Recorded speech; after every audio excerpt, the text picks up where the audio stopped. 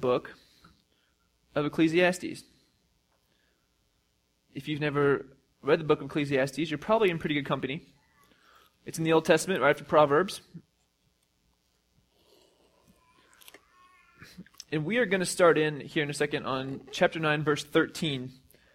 We spent quite a few weeks plugging through Ecclesiastes, and I'm happy to tell you all that next week we will finish Ecclesiastes. One way or the other, we will finish Ecclesiastes. It's nice, though. It's nice to be able to read through all this and not be rushed and just be excited to spend the time reading the Word and learning from the text. So, I mentioned in the prayer there that death, right? Death has been our continuous theme. Death, death, death, over and over again. Kohelet, the author, the teacher here, tells us that death is the fate of everyone. And so what is the point of it all? Whether you're wise or whether you're a fool, which he talks about a lot, rich or poor, death is the fate of all of us. And so a lot of people read this kind of with a pessimistic twist to it because they get sick of hearing death, death, death. Vanity, vanity, vanity. So what we've tried to do over the past few weeks is break down that, you know what, it's not just a pessimistic book. There really are some good things and some optimistic things here. And so we're going to see a little optimism. We're going to see some things that may seem a little pessimistic again tonight. But just remember, when we talk about the word vanity, we talk about the idea of balance. The actual word being vapor.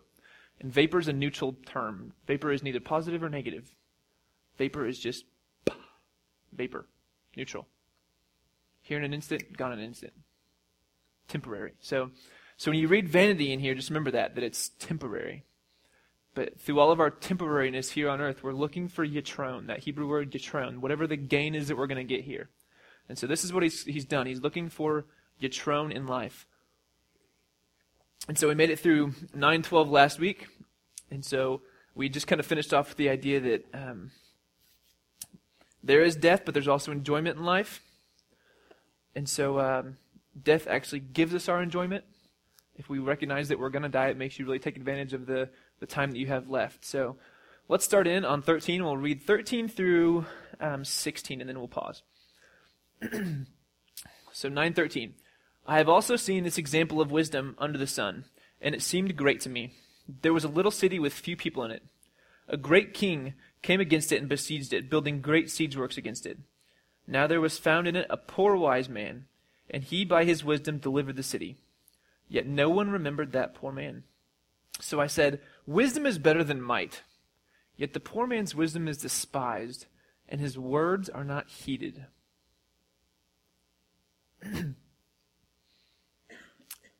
I have also seen this example of wisdom under the sun. He's examining. He's still in this process of examining all that happens under the sun.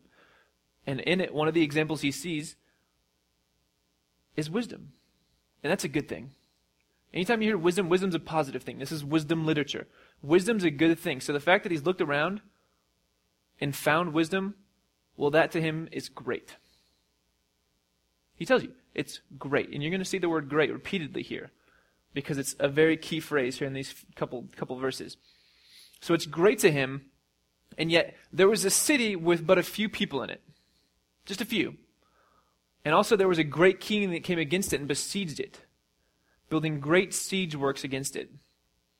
And so kind of picture in your head, right? You get the little town, and then all of a sudden you get this huge ruler coming in and surrounding the town, right? But not to fear, there was found in it a poor, wise man. A poor, wise man is an ironic man. Because based on tradition, a wise man should not be poor. A wise man should be wealthy because he's wise. Back to the whole idea of you do good, you get good, right? This is the Deuteronomistic. Nailed it again, 2 weeks in a row. This tradition of you do good, you abide by the way you're supposed to, abide by the laws, you're going to get good. So if you're wise and you're living the path of the wise, well, then it's going to end up well for you. That's what tradition says. And yet here we find this poor, wise man. So he's a bit of an ironic man. And he, by his wisdom, delivered the city. And so when I read this, I constantly started thinking of like Lord of the Rings. Like, you remember the scene in, I think it's the second movie, when they're in Helm's Deep? And like, it's just a few people in Helm's Deep, and like the whole army of like, I don't remember what the army's called, like all the orcs, the army of darkness, that's another movie, but it's like the army of the bad guys, right? And they're like marching on Helm's Deep, and you're like, oh my gosh, there's a bajillion of these orcs, and there's just a few people in Helm's Deep. And yet by their wisdom, right, they hold it off for a while. The other thing I thought of was like the Kingdom of Heaven. If anybody's seen the Kingdom of Heaven, that movie, with who plays Legolas? Also the dude that isn't Orlando Bloom, right? He's in both those movies. That's convenient. I didn't even think about that. But the same thing happens at the end of the movie. The last fight scene in Kingdom of Heaven is like this huge battle scene where like Orlando Bloom's got to like fend off this like huge army, right? And then the last thought that I really thought of on this, the most epic battle between like, you know, the poor wise man versus like the epic like, was Home Alone, right? It's like the ultimate case of like, you got the little kid who is battling, not that Danny DeVito is any kind of great king, but that's what I thought of when I thought of this. I was like, he outsmarted him. So you get the idea that this little poor wise man, right, is fighting off this great power. And yet what happens? Well, no one remembered that poor man. Well, that doesn't seem very right. He should be written down in history books. He should be famous, right? And so Kohelet says, I said to myself, wisdom is better than might. Because of this, wisdom is better than might. This is a better proverb again. We've seen these throughout, better proverbs. This is a book full of a lot of proverbs because, again, it's wisdom literature. So it's a better proverb. Not like better as in like, oh, it's better than another kind of proverb, but like a proverb using the word better. A better proverb. Wisdom is better than might, yet the poor man's wisdom is despised, and his words are not heeded. That might be pessimism. And not pessimism from the idea of like, well, man, what's the point of wisdom? Well, there's a point to wisdom. Wisdom allowed to keep him from being sieged. I think his pessimism here is in humanity. The natural, like, human nature of people, right? Because our hero today, we're trampling over him tomorrow. We're fickle, right? So quickly we turn our cheek to just whatever the next big thing is. And so is wisdom a good thing? Absolutely. It's a great thing. And yet, not even wisdom can always bring about great value, because humans are fickle. And so you kind of start with a positive, and by the end of the paragraph, you end with a little bit of a negative, which brings us to balance, right? We're going to see a lot of balance as we go through here. 17 and 18 are technically part of chapter 9, as you see in your Bible. But literally, when you read it, and as we read through 10 as well, you're going to see that it's kind of a jumping off section for chapter 10. So 9, 17, and 18 are kind of like setting the stage and prepping all of chapter 10. So I'm going to read 17 and 18, and then we'll continue on all the way through the end of chapter 10, and then we'll check back. So here we go. The quiet words of the wise are more to be heeded than the shouting of a ruler among fools. Wisdom is better than weapons of war, but one bungler destroys much good. Dead flies make the perfume's ointment give off a foul odor. So a little folly outweighs wisdom and honor.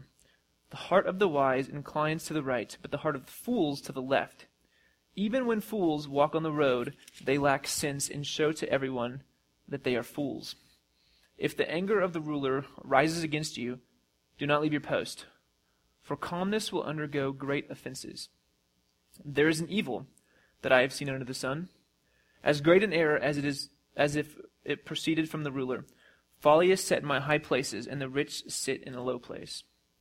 I have seen slaves on horseback, and princes walking on foot like slaves. Whoever digs a pit will fall into it, and whoever breaks through a wall will be bitten by a snake. Whoever quarries stone will be hurt by them, and whoever splits logs will be endangered by them.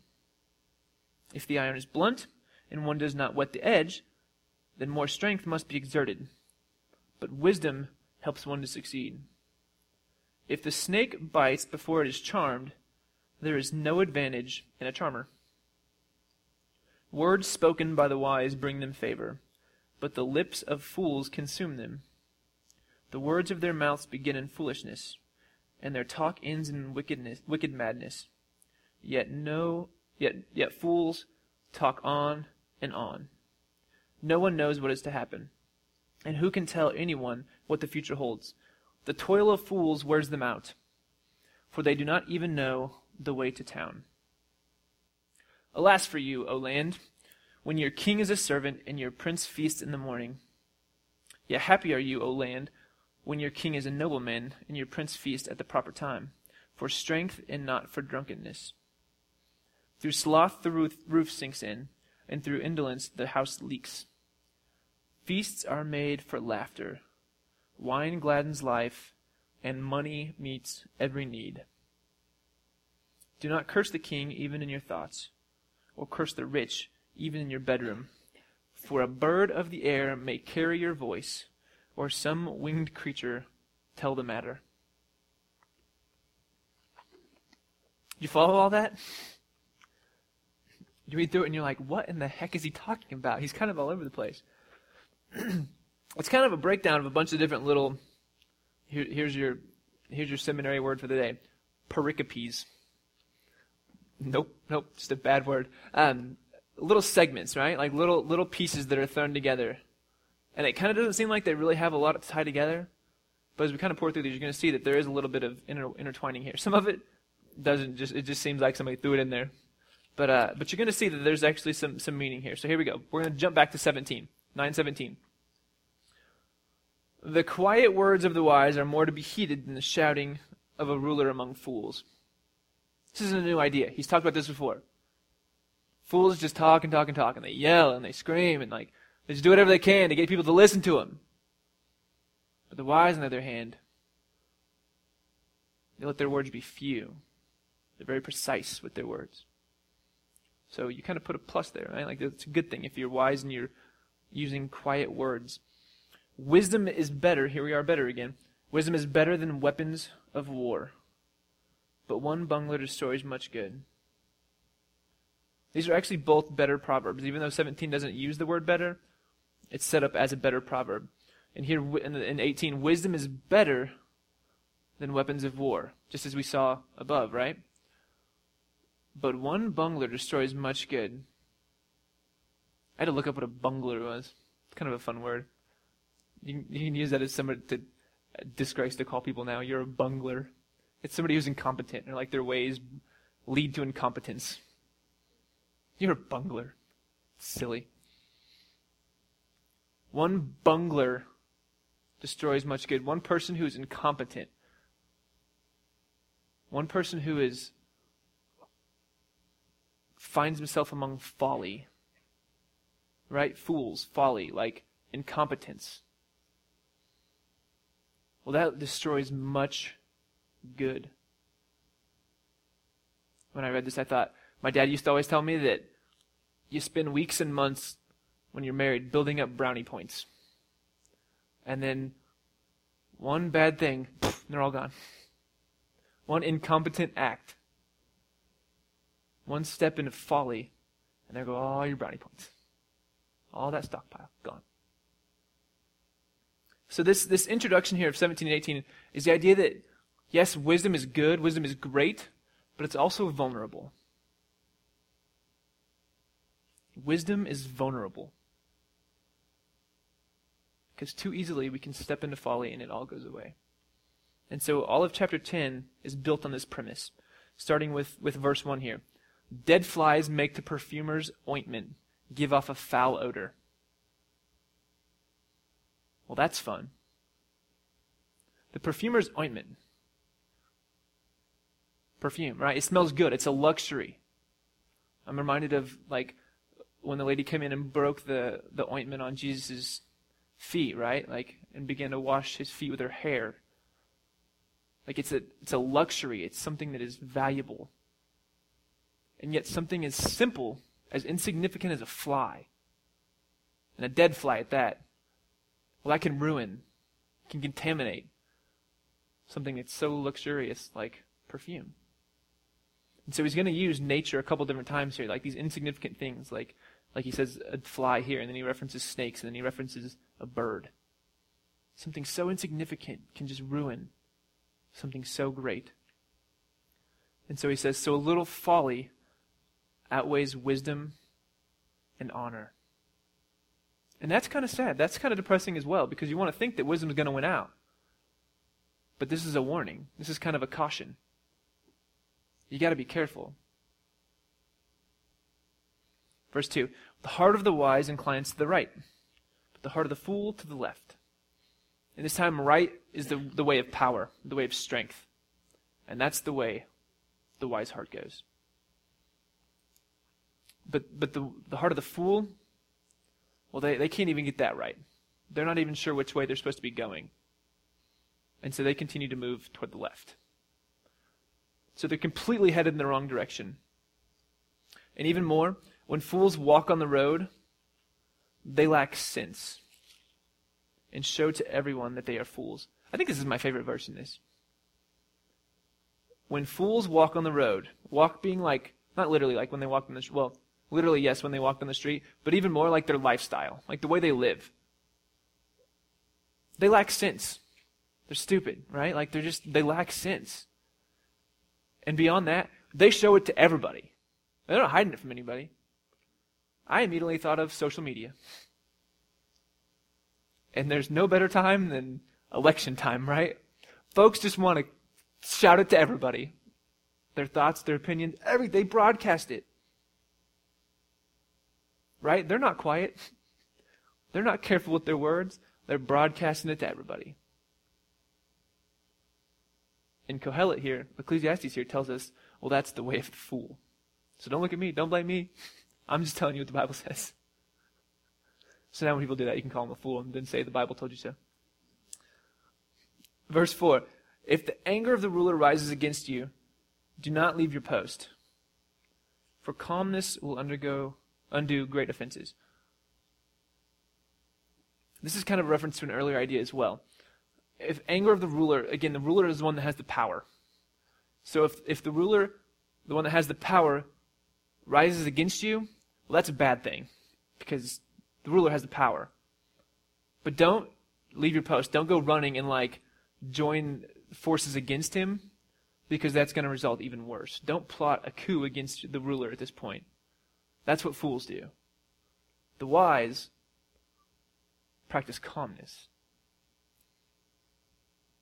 Because calmness combats the rise of somebody who is angry. Right? There's balance again. How do you calm somebody down when they're angry? You practice calmness. Okay, so there's kind of the end of one little pericope. And you're seeing kind of these contrasting ideas, right? Stop using the word pericope. It sounds funny. Okay. One little segment. You like segment better? Is that good? Okay. And there's these contrasting ideas, and so we continue on. We started with this greatness that he had seen under the sun, and now we progress to, there is an evil that I have seen under the sun, as great an error as if it proceeded from the ruler. Is this the same ruler he's just talking about? He doesn't say. Folly is set in many high places, and the rich sit in a low place. I have seen slaves on horseback, and princes walking on foot like slaves. Well, that seems backwards. That's counter to the way it's supposed to be. Because, again, right, the ruler, power, they sit up top. They're up high. They're on the horse. Slaves are the ones that walk. That's not what he's seeing here. And so he's addressing this idea that, well, things aren't quite the way they should be. And I think this is just a little bit of a reminder that the present order, kind of the social norm, the social relations, again, very easily, it's vulnerable. It can be flipped. Flipped. Just like that. One step into folly, and it all changes. Next segment. Verse 8. Whoever digs a pit will fall into it. Well, that's fun. The word for will here, it's an imperfect verb, and the better use of it is probably may fall into a pit. Because I can dig a pit and maybe not fall into it. But I can dig a pit and maybe fall into it. So rather than having it be so certain, whoever digs a pit will fall into it, we're going to include the word may here instead. So whoever digs a pit may fall into it. And whoever breaks through a wall may be bitten by a snake. Which is kind of random. But here's the idea. When you dig a pit, you could fall into it. And when you fall in a pit, you can die. And when you break through a wall, why he picks the idea of a snake, I have no idea, but yeah, that could happen. Again, caution, right? These are caution. You're vulnerable. Even in the daily things that you do. He doesn't stop here. Whoever quarries stone, whoever's out picking up stone, well, they may be hurt by that. That rock could fall on them. That's a viable option. And even more, whoever splits logs, well, they may be endangered by those logs. Because when you split a log, when you cut a tree down, well, that tree falls. Right? If you're a lumberjack, right? It's a lumberjack. That's fun. Trees fall on lumberjacks. It happens. That's a possibility. Everyday tasks. And this may seem silly because, well, I'm not a lumberjack. And I don't pick up rocks for a living. I don't even break through walls thinking that snakes are going to bite me. But the idea is the meaningless, like the just everyday tasks you do. I'm driving home. Oh, I dropped my phone on the ground. I'm going to reach over and grab it. It was just a split second, and yet, boom. Little things, right? I mean, during the hurricane, like a dude was just walking in New Jersey, and a tree fell on him. Like, these things happen. They may happen. You're vulnerable. And that's what you got to realize. You're vulnerable. If the iron is blunt, verse 10, and one does not whet the edge, if you haven't sharpened the edge of it, then more strength must be exerted. Well, yeah, that's common sense, right? If your knife isn't very sharp, you have to cut harder. You have to give more power into it to cut things. If the snake bites before it is charmed, there is no advantage in the charmer. You had one job, and that was to charm that snake. And you did a bad job, because somebody got bit. It doesn't tell us who got bit, whether it was the charmer, or whether some dude was just sitting around watching the charmer, like, charm the snake. The snake charmer had one point, one purpose. Charm that snake. And he failed. And somebody got bit. Why did they get bit? We don't know. Maybe the charmer just like, for an instant, stepped into folly. Wasn't paying attention. Whatever it was. That quickly. And boom. You lost it. We're vulnerable. Verse 12. Words spoken by the wise bring them favor, but the lips of fools consume them. We don't know who them is. Words spoken by the wise bring them, as in the wise, favor, potentially, or the hearer favor, potentially. But the lips of fools consume them. The fools, or those who hear them? Yes. You can say yes to both of them and it works. It's back to words, though, the tongue, right? There's power. Like, fools do it one way, wise people do it the other way. Which way are you going to do it? The words of their mouths begin in foolishness, and their talk ends in wicked madness. The entire time, all they do is talk, right? Yet fools talk on and on and on. And all it is foolishness. Babble, babble, babble. I say this as I'm standing here for 35 minutes talking, right? Sorry, not babble. Babel. They just babble on and on and on. Talk. And they think they know it all. In fact, he goes on to say, they think they even know the future. They think they know what the outcome is. But he says no one knows what is to happen, and who can tell anyone what the future holds? You want to know how to tell who a fool is? Those people who start telling you what's going to happen in the future. Because who can know those things? That's proof of a fool. That's how fools talk. Verse 15. the toil, the work of fools wears them out. Why does it wear them out? Because all they do is talk. They won't shut up. Eventually you get exhausted. They're not sharp, right? They're like that piece of iron that wasn't sharpened. They have to exert more energy because all they do is talk. And so they're worn out. They're exhausted. Even to the point where they don't even know their way to town. That's a random metaphor, if that's what it is. I don't even know what it is. But I got to think that if you don't know your way to town, you're not going to live very long. Because the town's where you go to buy things. And when you buy things, that's what sustains you in living, right? You buy food. If you don't know where your town, well, then you're a fool because you're going to die. Because you can't eat. So that's how foolish they are. All right, in that segment, go on to the next one. Alas for you, woe to you, O land, when your king is a servant. When your king is, if you look at your little footnote there, is a child or a young man. And your prince feasts in the morning. And yet happy are you, O land, when your king is a nobleman. Why is it bad if the king is a servant or a child or a young man? Foolish? Yeah, the idea here that's why it's kind of a vague word. Because if you hear servant and you hear child, well, those are two very different things. The idea is immaturity.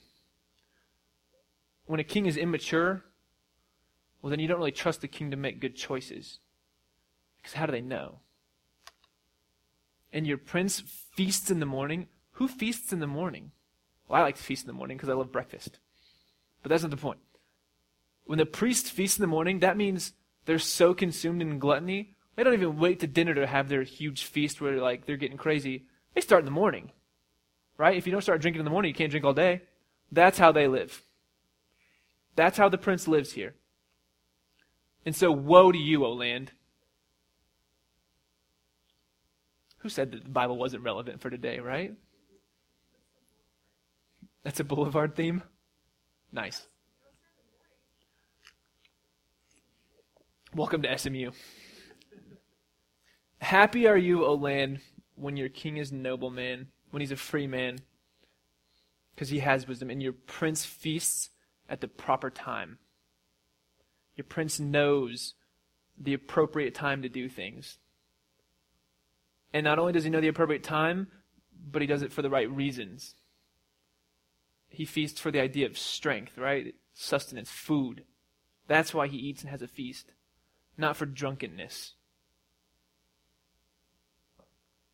Drunk on food. Like it comes with this idea of a huge feast, continual feast. And then he throws in kind of a random proverb here. Through sloth, the roof sinks in, and through indolence, the house leaks. Sloth, lazy, not like the thing that Kristen Bell loves, not like the little animals. Sloth being like laziness. Through laziness, the roof sinks in, begins to bow in. You're not taking care of it. And through indolence, well, that's when the house starts to leak.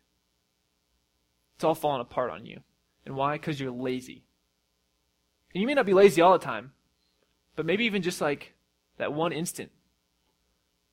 Oh, I was supposed to go fix the roof, but I decided to take a nap instead. Oh, but now, well, the roof's bowing in. And what happens after that? Well, then it starts to leak. And it just one time, like, folly sneaks in very quickly. You're vulnerable. Vulnerable. And again, back to verse 1. A little folly outweighs much wisdom and honor. Just a little bit. You can't let your guard down for a second.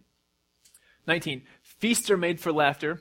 Wine gladdens life. And money meets every need. This is pretty similar to the verses in the past where he said, like, all of this vanity in life, all of this up and down, and yet you have your task in life is to enjoy life. Eat, drink, and be merry, right? And we're going to skip this for a second and come back to it. I want to finish verse 20, and then we're going to come back to verse 19. 20 says, do not curse the king even in your thoughts, or curse the rich even in their bedroom. In your bedroom, or their bedroom. Either one would be a bad choice. For a bird of the air may carry your voice, or some winged creature tell the matter. I don't know any birds that carry words. I'm assuming this is a metaphor as well, with the idea that you can't even think it, much less speak it in the intimacy of your own bedroom, because it's going to get out. And when it gets out, it's not going to be good. It's kind of like Jenga, right? One false move, and the whole thing comes tumbling down. One foul step into folly, and it all comes crashing down. So don't even flirt with it. It's just not worth it. Okay, verse 19. I thought this was really interesting. Again, it's kind of thrown in the middle amongst all this.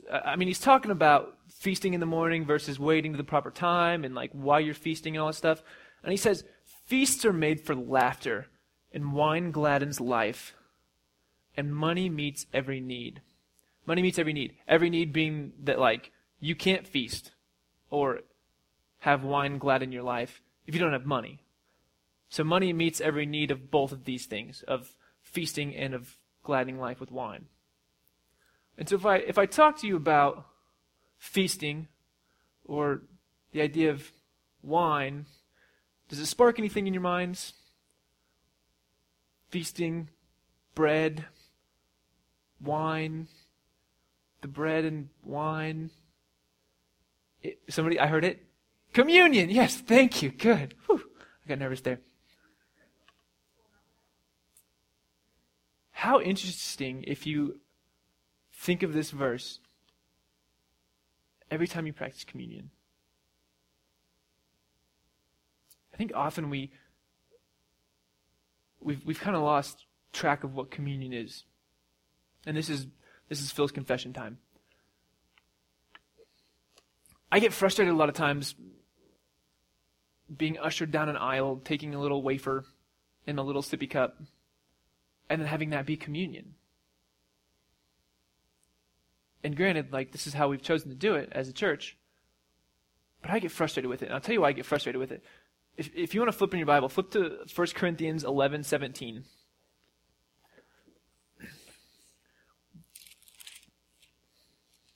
Most of y'all who were here for when we covered Philippians know how I feel about Paul, but I think he's pretty spot on here.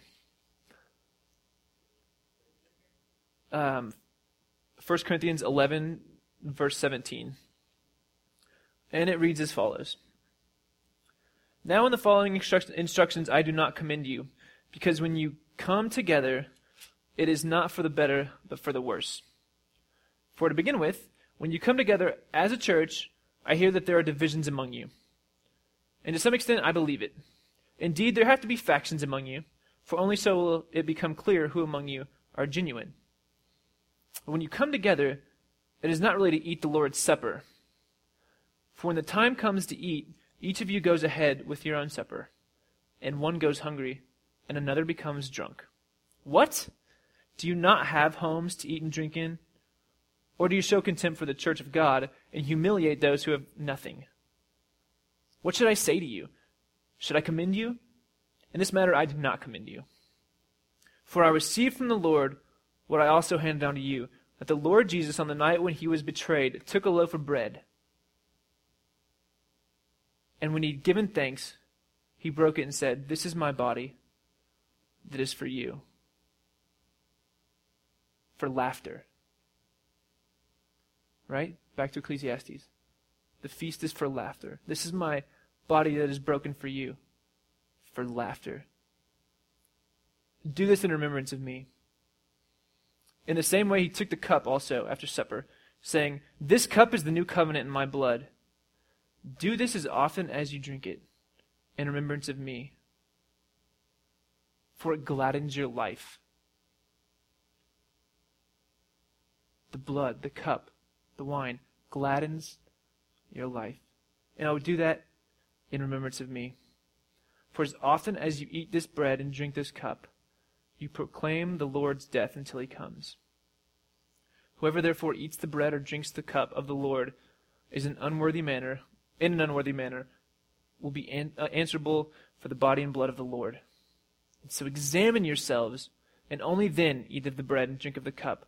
For all who eat and drink without discerning the body, eat and drink judgment against themselves. For this reason many of you are weak and ill, and some have died. But if we judge ourselves, we would not be judged. But when we are judged by the Lord, we are disciplined, so that we may not be condemned along with the world. And finally, so then, my brothers and sisters, when you come together to eat, wait for one another. If you are hungry, eat at home, so that when you come together, it will not be for your condemnation. Whoever therefore eats the bread and drinks the cup of the Lord in an unworthy manner will be answerable for the body, for the laughter, and for the blood, for the gladness of the Lord. And yet money provides all the needs here.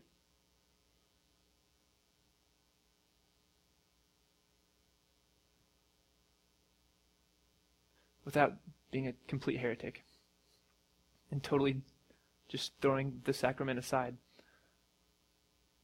There's a huge social aspect to this. You want to talk about power, right? People who could very easily be eating at home decide to come and eat all the food, and when those who come to be a part of the Lord's Supper, well, it's already been eaten. They don't get to partake in the laughter and in the gladness.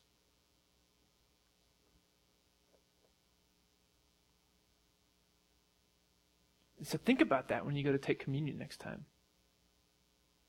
Right? It says discern the body. You may just be eating a little piece of bread or a little wafer or something like that. But how many times are you going to eat that day? And in fact, he says, every time you take of this cup and eat of this bread. What if every time you picked up a piece of bread, every meal you sat down to, every time you drank from a cup, that was running through your mind? I have the opportunity to eat this right now. Who's not getting that opportunity? You want to talk about the Eucharist coming real fast? And I don't say this to make y'all just walk out feeling guilty, because I fully believe that it should be the feast of laughter and wine that gladdens our heart. Right? We talked a couple weeks ago that Jesus came saying that I come to bring you life, and not just any life abundant. Gladness, laughter. All that through a little bread and a little wine. There's power in communion. Physically, right? Giving us sustenance. And spiritually. Because it's partaking of the Holy Spirit. And we're not going to get into a whole sacramental breakdown here. But just think about that. Recognize that the next time you take communion. Let it challenge you and let it remind you to discern your body for the privilege you have every time you take a bite. Let's pray.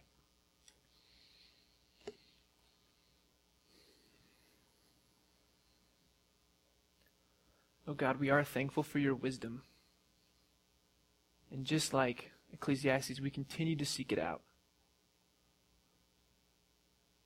Wanting to know more what we can gain here in this life, but what there is beyond this life as well.